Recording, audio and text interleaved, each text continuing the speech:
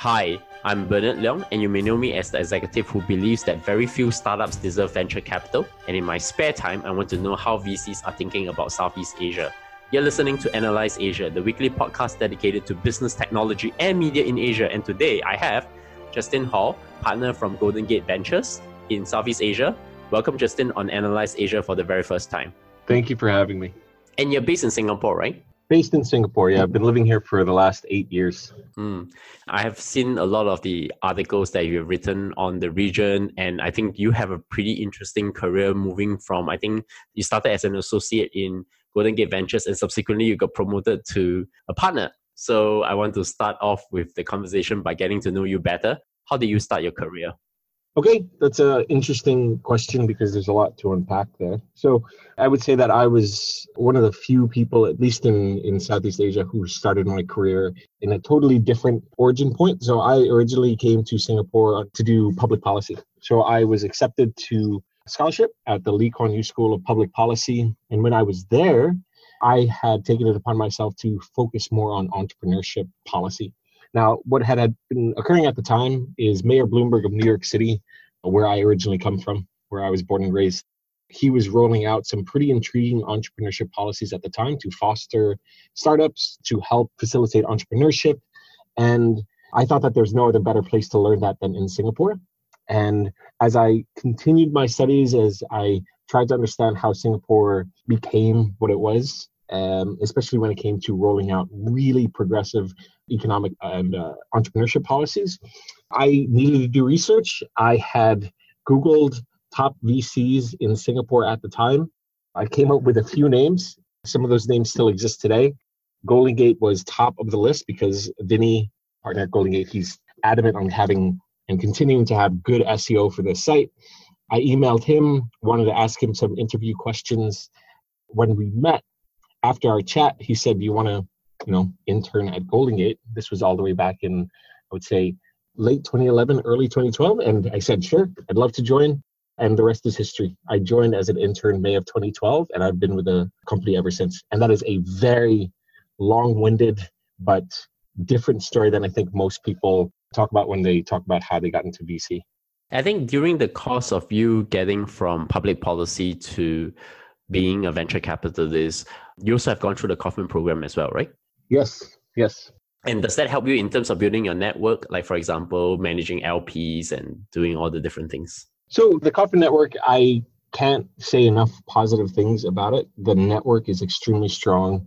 The critical questions that they have Kaufman attendees ask, they are not what I would say your typical questions of what you would expect for a program for VCs. It's not about how do you draft a term sheet, how do you source deals. It's not really about that. It's more about understanding your own strengths, your own weaknesses as an individual and applying them correctly to venture capital. Beyond that, the funds that they bring in, the people that they bring in, it's best in class. So it's been extremely helpful for me. It's been extremely helpful for the fund as well, because not only am I a Kaufman Fellow, but Vinny and Michael Lentz, the other partner, are also Kaufman Fellows. And in fact, I think some of the other very prominent venture capitalists in Southeast Asia are also Kaufman Fellows, as far as I understand it. Yeah, I mean, we have Yinglan from Insignia, we have Amit from Jungle, Hian from Open Space. There's Nick Nash, who's doing his own fund. I think after San Francisco, I believe either Singapore or Israel have the highest density of Kaufman Fellows per capita. Wow, I didn't know that. And you hear it here first. So I want to ask you this. In your career journey, what are the interesting life lessons you can share with my audience? That's also, there's a lot to unpack there. So I think I'm kind of blessed to be in this industry. This is not an easy industry to break into. And I try to help as many people as possible who ask me questions like, how did you get in? What have you learned? And I think the biggest takeaway that I've had entering this space is you have to be as intellectually curious and open as possible. I think hubris and arrogance has destroyed more value for LPs and GPs in VC than any other cause. And I think if VCs approach startups very open, very transparent, very intellectually curious, they don't go in as if they know the answer. They go in with the intention to learn what the answer might be. I think that is a huge lesson that I've learned just as I've kind of entered this industry 8 years ago and have continued to evolve. Some of the best entrepreneurs, they know their space, they know their industry better than anybody else. When I approach them, I'm not approaching them with the intention to tell them what they are doing is right or wrong. My intention is to actively listen, to understand the problems that they're experiencing, to understand the successes that they've had, and maybe figure out if there's an opportunity to work together in some small way. I think when you are in this industry, if you are the smartest person in the room, I don't think you've surrounded yourself by very good entrepreneurs. Like, I want to be humbled. I want to speak to people that make me feel like an idiot. And fortunately, we've invested in a lot of entrepreneurs that make me feel that way, that make Vinny feel stupid, that make Jeff feel like he doesn't know what he's talking about. And those are actually the best people to invest in. So I love to do that. I love being open and meeting people that make me feel like, oh, there's a lot more in this world to understand and learn about, but it can be just extremely humbling. It can be very difficult. It can be sometimes painful to deal with, but it's probably the biggest takeaway of this industry. Just like surround yourself with people that are much smarter than you, because those are the people that are going to be the most successful. You just have to be okay with that. So we come to the main subject of the day, Golden Gate Ventures and your perspectives on Southeast Asia. And we have some discussion before we had this podcast. So I have interviewed Jeff and Vinny at the very early stages of the Analyze Asia podcast. And I thank them very much for their support. In fact, I think Vinny was the one who gave me the right growth hack to get my guests back on the show again. So I'm going to ask you to introduce Golden Gate Ventures to the audience again. Sure. So Golden Gate Ventures is an early stage Series A fund based in Singapore, but investing across Southeast Asia. We are one of the largest, oldest funds perhaps in the region right now. We've recently closed our third fund, $100 million fund, vintage 2018, and we are now raising, funnily enough, our first growth fund to be a minimum $200 million fund. So we'll be one of the few funds with a VC arm as well as a growth funding arm. We lean towards B2C. I think that's within the DNA of the founders. Founders are all entrepreneurs coming from a very consumer-oriented background. So we love looking at and investing in marketplaces, financial services, logistics, payments, anything that is directly or indirectly associated with B2C within Southeast Asia. That's what we're interested in. Our remit has also expanded. Originally, we were, for Fund 1, which was less than 10 million, we were looking primarily at, I would say, the core countries in Southeast Asia. But as the fund has gotten larger, as our team has grown larger, we're looking at places like Hong Kong, Taiwan. We made our first investment into Bangladesh. We're looking at investments in even places like Pakistan and Australia, New Zealand. So things have evolved, and fortunately the team has stuck with it. Portfolio has grown, and we're continuing to invest pretty aggressively across the region.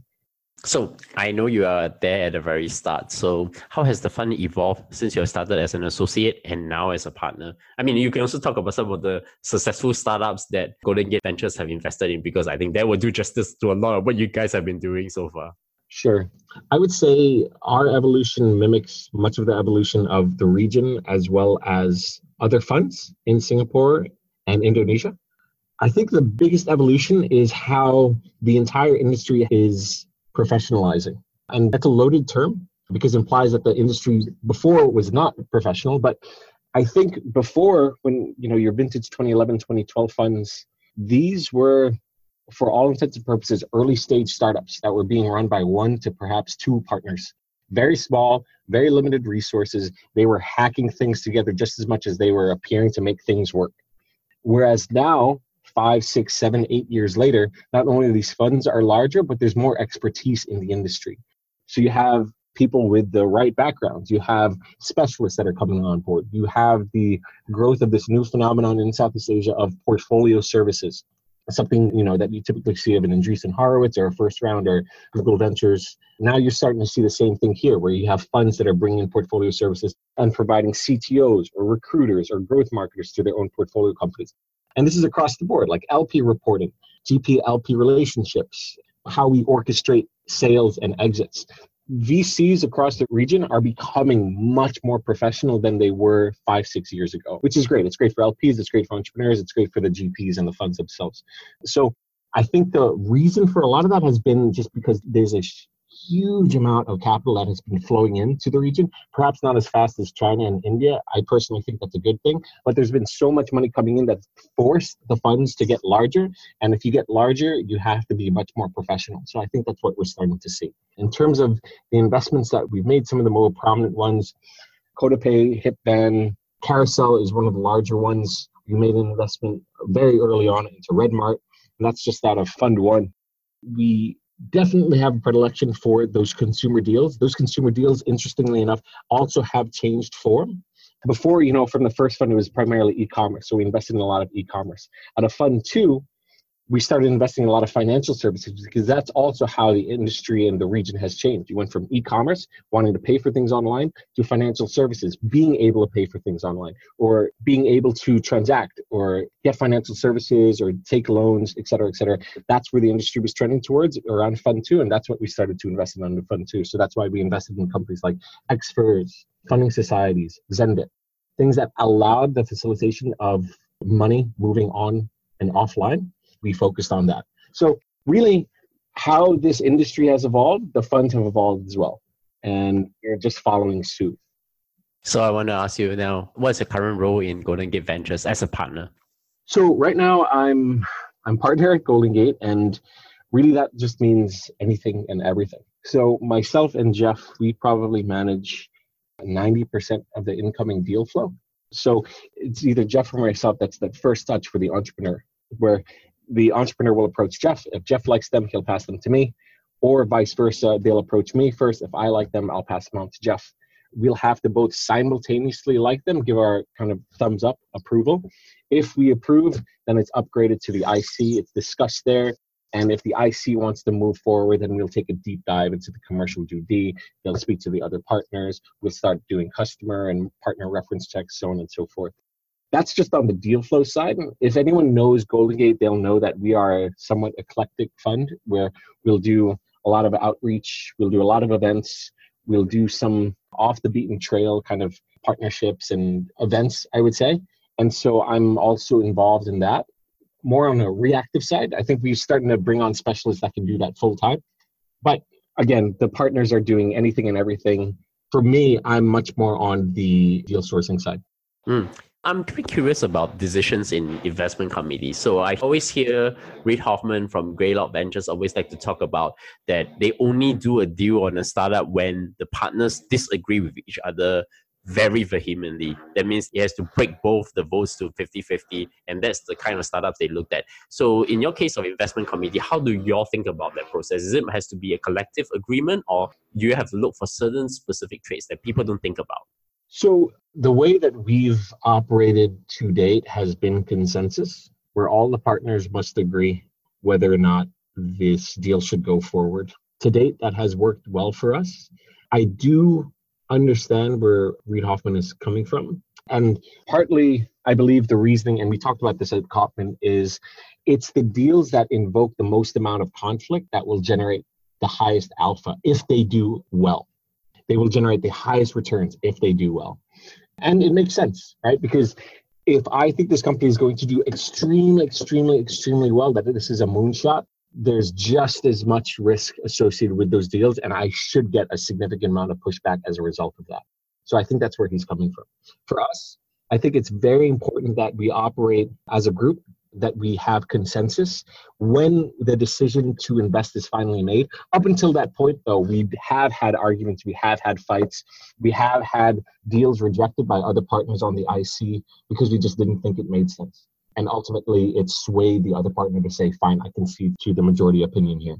I think we have to be mindful of groupthink, but when there's no groupthink and there's a lot of trust, I think we can have these heated arguments and we can push these deals forward on the IC side towards a consensus that everyone can get behind. This is my favorite question to all VCs, and it's going to be branded as the Analyze Asia question. What's a typical day like for you as a venture capitalist? I really wish there was a typical day, and I wonder if other VCs have said the same, and I'm sure they have. I would say most of my day is comprised of deal sourcing. Right. So it'll either be me doing outbound work, me taking inbound, i.e. meeting entrepreneurs, either face-to-face or over the phone, doing research, competitive landscapes, working with our interns and analysts to determine, who the competitors are, total addressable markets, doing that kind of basic due diligence and managing that. I would say the most important work is getting into the nitty gritty with some of our portfolio companies, especially those that I sit on the board of. And then, so that would comprise maybe 70, 80% of my work. 20% is going to be that random, either the last minute fires and emergencies that a partner or a board member needs to put out and needs to deal with right now. It could be those quote unquote extracurricular events that Golden Gate tends to do, and we do well, and at least one or two partners will get involved in that. For example, we're doing a summit in Vietnam next week, and that's been taking up the bandwidth of many of the partners and many of the people at Golden Gate. So a good chunk of our time can be taken up just by doing that. But I would say for me and for Jeff, a majority of our work is just deal sourcing and just deal flow. I think whenever people ask me why do I like to ask the question, it's because I really want to make them understand that a VC's job is not just sit and listen to pitches and do nothing, because there's a lot more going into it, like providing the services, providing the thinking, and also try to work out trends that you might want to invest in that particular category as well. So maybe the question I should switch down is, what are the industry verticals now that you're most excited about in the VC space lately within the region? Sure. I was at Facebook yesterday and I was talking to some of the executives there about this. Probably the most interesting industry right now is logistics. And I think logistics is going to take in a vast amount of capital over the next 3 to 4 years. So around 2015, a few years back, you started like this golden age of financial services where the largest lenders in the region today, they started around 2014, 2015. These are consumer lending startups, business lending, invoice financing, et cetera, et cetera. That generated a ton of investment back then. I think the emergence of logistics startups today is going to facilitate 10x more investment over the next 3, 4, 5 years. And so, we're looking at that. I know many other funds are investing very aggressively into that space. And if you take a step back, it makes sense, right? Again, as I touched on it before, but Southeast Asia has evolved. In the beginning, you had e-commerce, so people wanting to buy things online. Then that led into financial services, being able to pay for things online. And now that reaches the third point, just expecting products, whether the origin country is Indonesia or China or the United States, products ordered online should reach your door. And you should have faith in that. And that means that overland freight is sufficiently resourced. Air freight, customs, marketplace logistics, route optimization. That there are so many components to logistics that requires advanced solutions, a lot of capital, a lot of resources to make work. And across the entire region of Southeast Asia, which consists of tens of thousands of islands, very diverse countries, different types of qualities of infrastructure. It's just hugely complex. So it's much more complex than financial services was when it first emerged back in 2014, 2015. And I think so many funds are pouring money into this, and so many really great entrepreneurs and startups are emerging as a result now. This is interesting to me because I came from the e-commerce logistics space. So I think probably you need to maybe have a little bit more thinking about which part of the logistics. I think you clearly have brought out things like freight. There's a lot of excitement over there. But if you come to say last mile delivery, if you think about regions like China, even today in Southeast Asia, in China, I think the average cost per delivery is only about less than 1.2 RMB, which divided by 5 is about 0.2 US cents for my audience out there. The cost per delivery for the last mile, I guess there isn't really any more innovation because ultimately everything in delivery is about going from point A to point B, right? Mm-hmm. My question about investing in logistics and I find this is one of the things, maybe being in the industry, I've given a lot of thought and even done some of the interesting deals for SingPost. After all, I'm part of the team that did the $300 million investment from Alibaba into SingPost. I guess the question is that given that some parts of the logistics chain is already commoditized, where are the opportunities? And I think maybe what I'm really asking in this question is to elaborate the opportunities in that space. Sure. So it's certainly a good point. And when I say logistics, last mile delivery certainly comprises part of the logistics. And I don't see too much investment going into that space anymore, or that sub-vertical anymore, simply because, as you rightly pointed out, it is becoming very, very commoditized now. You have a lot of different players that are trying to do that, and it's just a race to the bottom, especially when it comes to servicing and paying for that. And I think that's a space that many VCs are trying to avoid right now. Where we do see opportunities is in these large fundamental business models. So, for example, logistics marketplaces, something as simple as intermediating between trucks and trucking fleets and shippers is a very mission critical issue right now that only a small amount of startups are really starting to tackle. Again, this is a fundamental issue. Just being able to have shippers create a bid to ship a product from end to end within a country and having 3 to 4 or 5 different quotes for that job and to be fulfilled in a reasonably quick and at an affordable rate. These things don't really exist yet. For the logistics side, at least in this kind of overland freight marketplace, it's extremely fragmented. There's very little transparency. Shippers can't compete for the best price because there's so many trucks, there's so many fleets out there. Many of these jobs don't get fulfilled. If they do get fulfilled, the trips themselves are uneconomical because, for example, a truck would go out, deliver, and then it would come back empty. It's an underutilized resource essentially. And so you have many platforms that are emerging now, especially in Indonesia, in Thailand, in Malaysia, that are trying to tackle this issue. And it is hugely valuable. There's a lot of value that's going to be unlocked by simply applying these, in my mind, and in the mind of many of these entrepreneurs, these very basic, fundamental technologies that will completely disrupt how this industry has previously performed and functioned. Any other industry verticals other than logistics? So another one that we're really starting to see now is agent-enabled economic activity. And economic activity is broad because I've seen many different types of agent-enabled activity to date. So I'm seeing agents that are selling perishable and non-perishable goods. I'm seeing agents selling financial services, things like loans or insurance. I'm seeing agents that are able to sell electronics, clothes, retail products. So when I say agent, people sometimes get confused because, they think that a Tokopedia store or Carousel or Shopee store, those are agents. Those are mom and pop stores that sit on these platforms and they generate a lot of economic activity that way.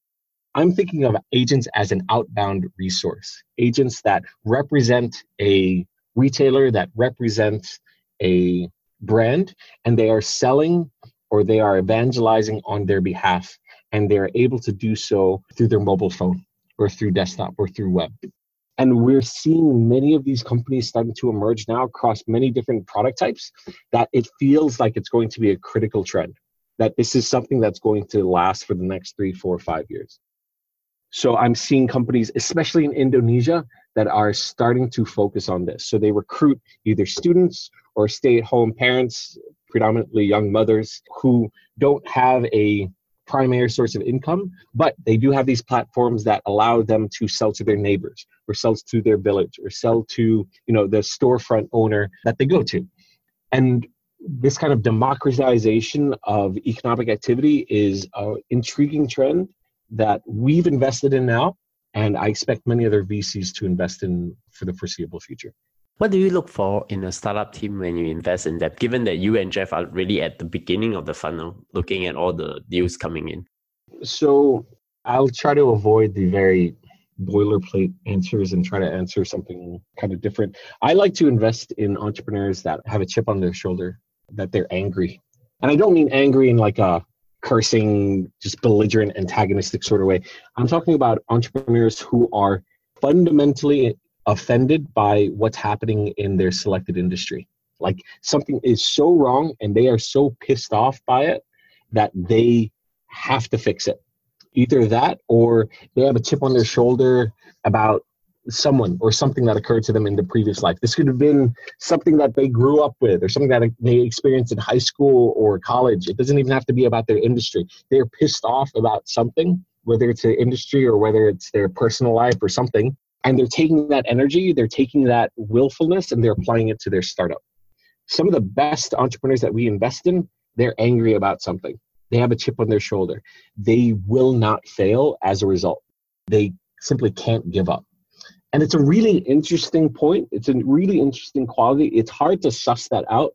I think many VCs, whether they know it or not, they try to determine whether or not this is an entrepreneur that's going to stick it out, And they ask many different questions. They try to prod, they try to gauge emotionally, psychologically, whether or not this entrepreneur is equipped with that kind of profile. I really try to be sensitive to that.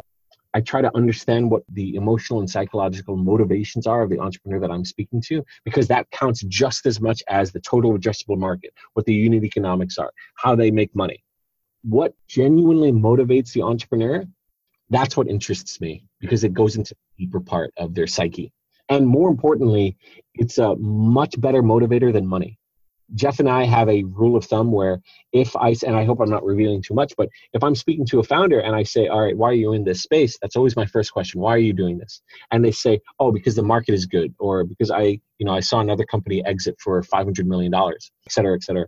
Those are awful reasons to start a startup, because that means you're motivated purely by the financial returns, which means that you're always undergoing this kind of almost cynical analysis of what you're doing, where if you think another opportunity comes up that will generate more return for you than what you're doing now, you're going to drop it immediately and you're just going to do the new thing. I want to avoid investing in entrepreneurs like that. I want to invest in entrepreneurs who are dead set on fixing this because of XYZ, because that is going to keep you there, not simply the money. That's probably true. I think it's pretty revealing. It doesn't really need a lot of prodding, just basically the way how they think about valuations and how do they start comparing between them and here in the region. One interesting thing that I am pretty curious about, because we're kind of at the tail end of the first institutional funding cycle for Southeast Asia funds. And now I think all the major VC funds in the region like yours have all raised second and third rounds of funding. Yep. How has the VC scene changed since you first started? I mean, you talk about the professionalization. I mean, there must be a lot more deeper things have gone into the work within the venture capital space itself. Sure. So professionalization is one thing. The biggest change, and some of the listeners might find this a little funny, is the entire industry has gotten much faster, much more aggressive, and much less cooperative, at least at the fund side, the GP side. And I think a lot of that has simply to do, again, you have a lot of money that's coming in. That money is going to chase after the best possible deals, which has resulted in much quicker turnarounds for term sheets and much less cooperative funds. I think in your vintage 2012, your 2011, 2012 funds, you had funds that were, on paper, they should be competitive, but they were much more cooperative. They would do these syndicated rounds where, funds that are ostensibly competitors, they were gladly working with one another to invest in startups.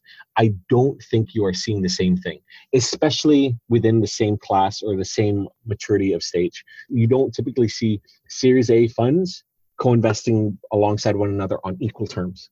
You're starting to see more funds from different stages co-investing with one another. That is much more common now than it used to be. So, for example, you'll see maybe a seed fund leading a deal, but making space for a Series A, a small allocation for them, with the expectation that when the company raises a Series A, that Series A fund that's involved on the cap table, they'll be able to raise that. So you kind of have this very clear, steady progression. So those are some of the things that we've seen, how the VC industry has changed. The biggest thing really in my mind is speed. Just things have gotten so much faster. I think before you had entrepreneurs that were willing to wait 2, 3, 4 weeks for a term sheet. If they are a good entrepreneur, that entrepreneur can get a term sheet within 2 to 3 days and can sign it within 3 to 4 days. I've seen that. And if you're a good entrepreneur, you can demand quite a bit from VCs in the region, and VCs will more or less accept it, because again, there's a lot of money here, but I don't think there's a proportionate number of investable startups. How do you find the concept of signaling risk? I mean, I'm beginning to see that only certain companies with certain groups of VCs is kind of having a stamp on them. Like you will have like the usual names, the first 5 names plus X number of VC firms and one leading. Do you find that type of signaling risk is also starting to happen within the VC circle? It's a good question. Yes, I think signaling risk is always there. I think good funds need to be extremely sensitive to it, and they need to understand how to market themselves and market their portfolio companies to deal with the optics, whether positive or negative. I don't think that there is really an easy answer for something like that. And I think many funds, including ourselves, would be wary to share too much on it simply because it can reveal so much. Yeah, so I will say that signaling is a significant issue and there's no solution for it. It's just something that both entrepreneurs and funds have to deal with, but it does exist. I have to say your answer is very thoughtful, because I think just merely thinking about it, I don't think that there's a solution from any point of view, but I think it is generally prudent that the VCs are actually thinking about it. So that comes to another question. How does the infrastructure within the Southeast Asia market has changed from your opinion? Does it enable more or less startup activity? I want to exclude Singapore for a change, because I think that the most interesting parts of the deal flows are actually coming outside of Singapore rather within Singapore. So when you say infrastructure, that could mean a lot. It could mean digital payment infrastructure. It could be doing to logistic infrastructure. I mean, my good friend Smitty from Seed Plus is always complaining about the traffic in Jakarta. So, now I think there is a direct transit from the airport into the city, right? So does that actually enable more startup activity or less? Yeah, so funnily enough, maybe this might be a somewhat controversial answer, but I think the infrastructure enables more startup activity, and it's twofold. So one, I think entrepreneurs always see opportunity. And if there is a failure in infrastructure, that means some services, some products are not being rendered or rendered economically or rendered efficiently, and an entrepreneur sees an opportunity to mitigate that. For example, you said traffic is an issue. Traffic is an issue all over Southeast Asia.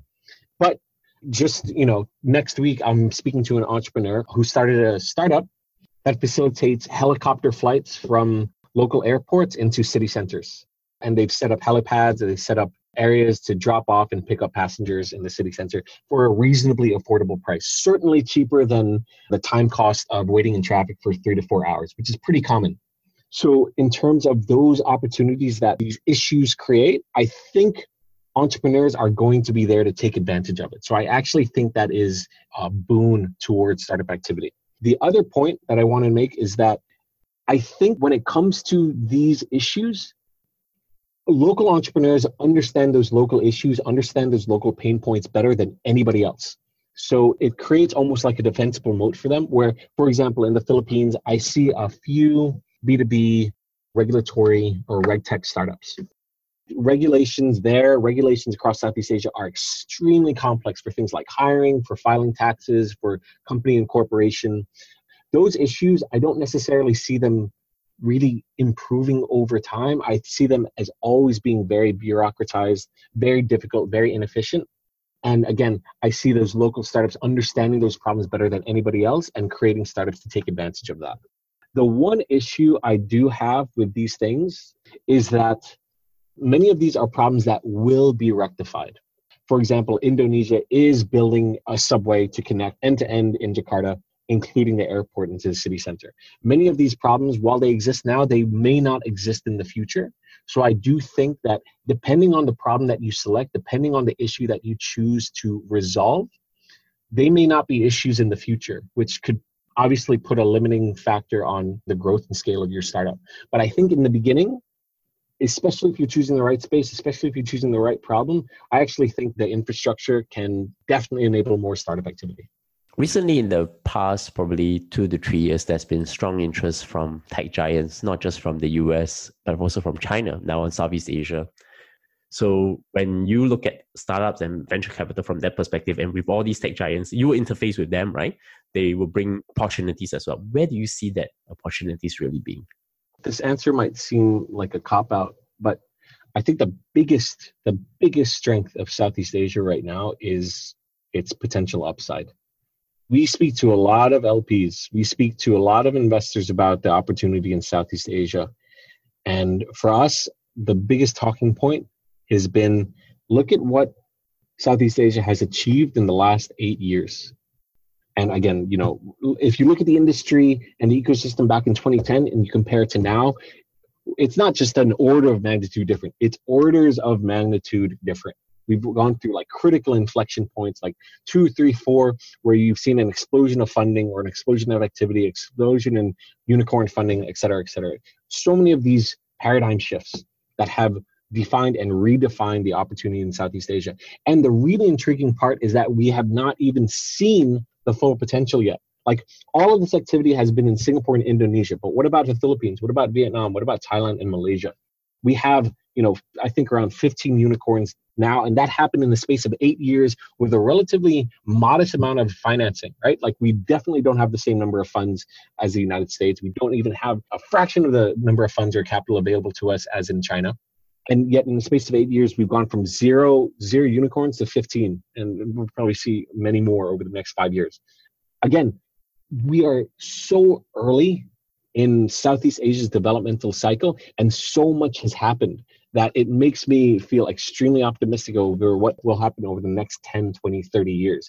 There's so much upside here, and it boggles my mind that people outside can't see that yet. Like maybe it's because that you and I live here, that we've seen transformation happening on the ground, like we witnessed it firsthand. It's hard to do that from overseas, but this just feels like such an amazing opportunistic time to do a startup or to invest in startups. Like I can think of no other better market than Southeast Asia right now. Well, that would not be to your surprise. Some of the biggest listeners to this podcast are actually people who run hedge funds in the US. And I get at least a meeting and a call every month to think about the region, right? I think this is where it's interesting for me to ask, how does a startup founder look at Southeast Asia market? There's a difference between advising a founder in Singapore or Jakarta to expand into the other market, right? Because Singapore is very developed. I would say if you look at maybe not Jakarta, but rest of the second tier cities in Indonesia, there's a different set of complexity. And I'm actually more interested in those complexities. What would be the first advice you give them? Sure. So it's interesting how, quote unquote, Southeast Asia as a market has evolved for startup founders. I mean, 8 years ago, if you were to speak to Singaporean entrepreneurs, many of them would say, oh yeah, my market is Singapore and only Singapore. They were disabused of that relatively fast. I think you had a lot of smart capital coming in and say, your market is only 4.5 million people. Your actual market should be Southeast Asia. So I would say a good startup founder now looks at Southeast Asia as their market, not their local market. So this applies to, if you're a Thai entrepreneur, if you're a Singaporean entrepreneur, your local market will be your first market, but your true market, where the true growth is, where the true opportunity lies, is in dominating Southeast Asia as a whole.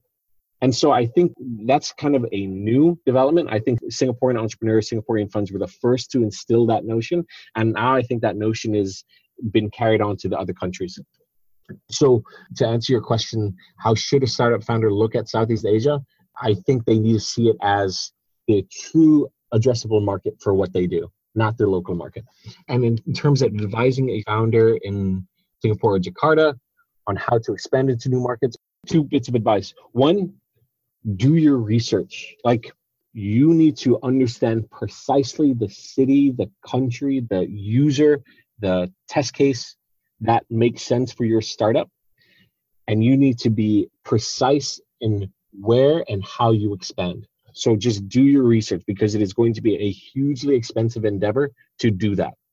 And if that means that you are traveling there, if you are living there, if you are hiring a third-party consultant to do that research, I know several companies, including some of our own portfolio companies, that actually hired a third party to do a market sizing, to actually do research on 3 or 4 different potential markets and say, all right, this is the best market for you to expand into as your second market.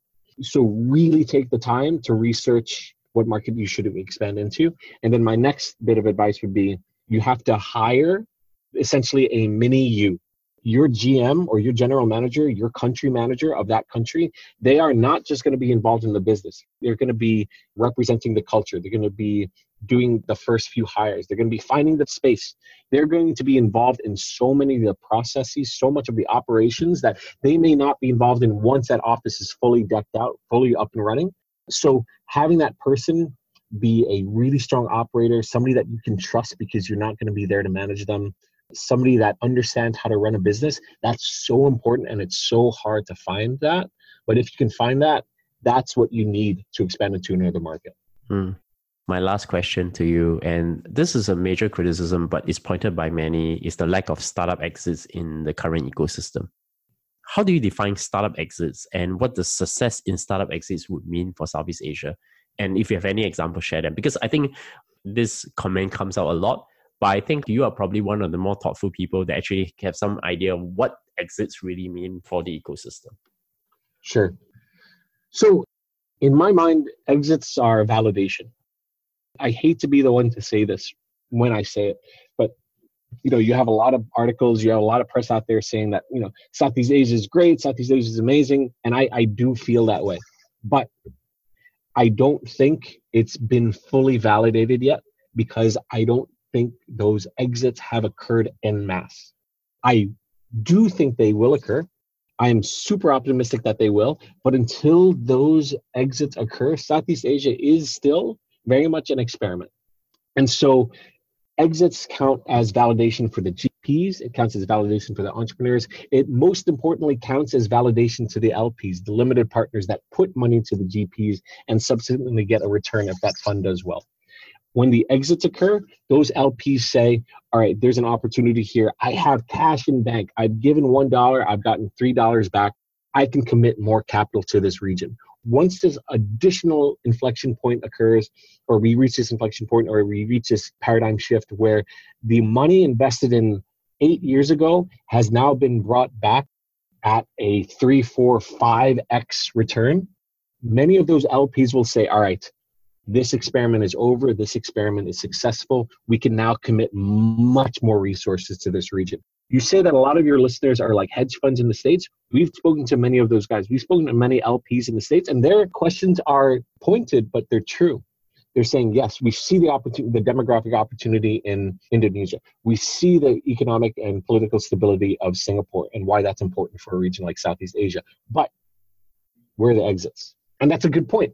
And so it's only when we can point to those exits that we can really say Southeast Asia is here to stay. You need to jump on this boat now. Otherwise, you will never see this opportunity again. Or you'll have to wait until Africa. You'll have to wait until South America because this opportunity is leaving now. So startup successes validates everyone. And that's why it's so important. We need that validation. And that's why we'll be seeing that over the next 2 or 3 years. And the reason why I say next 2 to 3 years is because the first vintage of, I would say, a majority of funds in the region, their first vintage was around 2012, 2011. Not a majority of funds, but a fair number of institutional funds, their first vintage was 2010, 2011. The average life cycle of a fund, whether it's here, whether it's in the US, whether it's China, is 10 years for an early stage fund. So that means we're coming up on the tail end of those first cohorts. So that would be around 2020, 2021. So those funds should be generating a lot of positive returns right now. And that's what the region needs. So for active observers of Southeast Asia, for people that are interested in understanding how this ecosystem will evolve over the next 10 years, the next 2 years are really mission critical for the region. Wow. So we will just continue to monitor, and probably I will have to get you back on another occasion to have this conversation again. I'd love to. Justin, many thanks for coming on the podcast. And I really enjoyed the conversation because I think your responses for most of the questions are actually very thoughtful. And I think that requires a little bit more thinking as well on everybody's end. Just the first question I'm going to ask before I close, can you recommend book, movie, podcast, or something that made an impact to your work and personal life?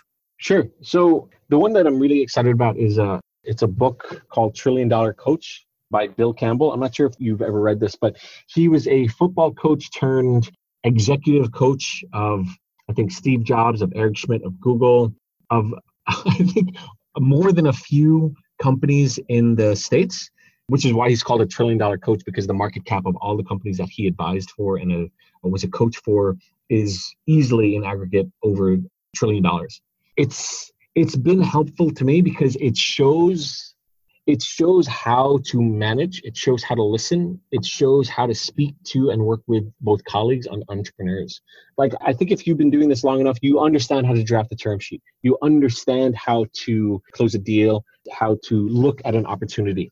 I think that there's so much that still needs to be done on, all right, fine. You've gotten this entrepreneur, you've gotten this portfolio company. How do you work with this entrepreneur? How do you work with this portfolio company? What do you need to do to drive value to them, to drive value to your colleagues, to drive value to your GPs and LPs? This book is really about understanding that, like saying the right thing, doing the right thing. That has been personally valuable to me, and I think it would be valuable for your audience. So it's $1 Trillion Coach by Bill Campbell. It's actually on Bill Campbell. Yeah, correct. By Eric Schmidt, Jonathan Rosen, and Alan Eagle. Yeah, and I think they're the authors of the book, How Google Works, as well. And my last question to you, how do my audience find you? Oh, they can always email me. So justin@goldengate.vc, that's the easiest way. If the email is addressed to me and it calls me out, say, hey, Justin, I will read it and I will respond to it. Okay. You can Google me at Bernard Leong. This show is co-produced by Caroline and myself. You can find us on probably any platform now, from iTunes, Spotify, all the way to Luminary, Himalaya, and Stitcher. So you can also drop us your comments, tweet to me, or you can come to our Telegram channel. That's where I review who my new guests are actually going to be coming up. So if you want to know the latest and the earliest, then you should join our Telegram channel. So once again, Justin, many thanks for coming on the show, and I really enjoyed this conversation. Cheers. So did I. Thanks so much.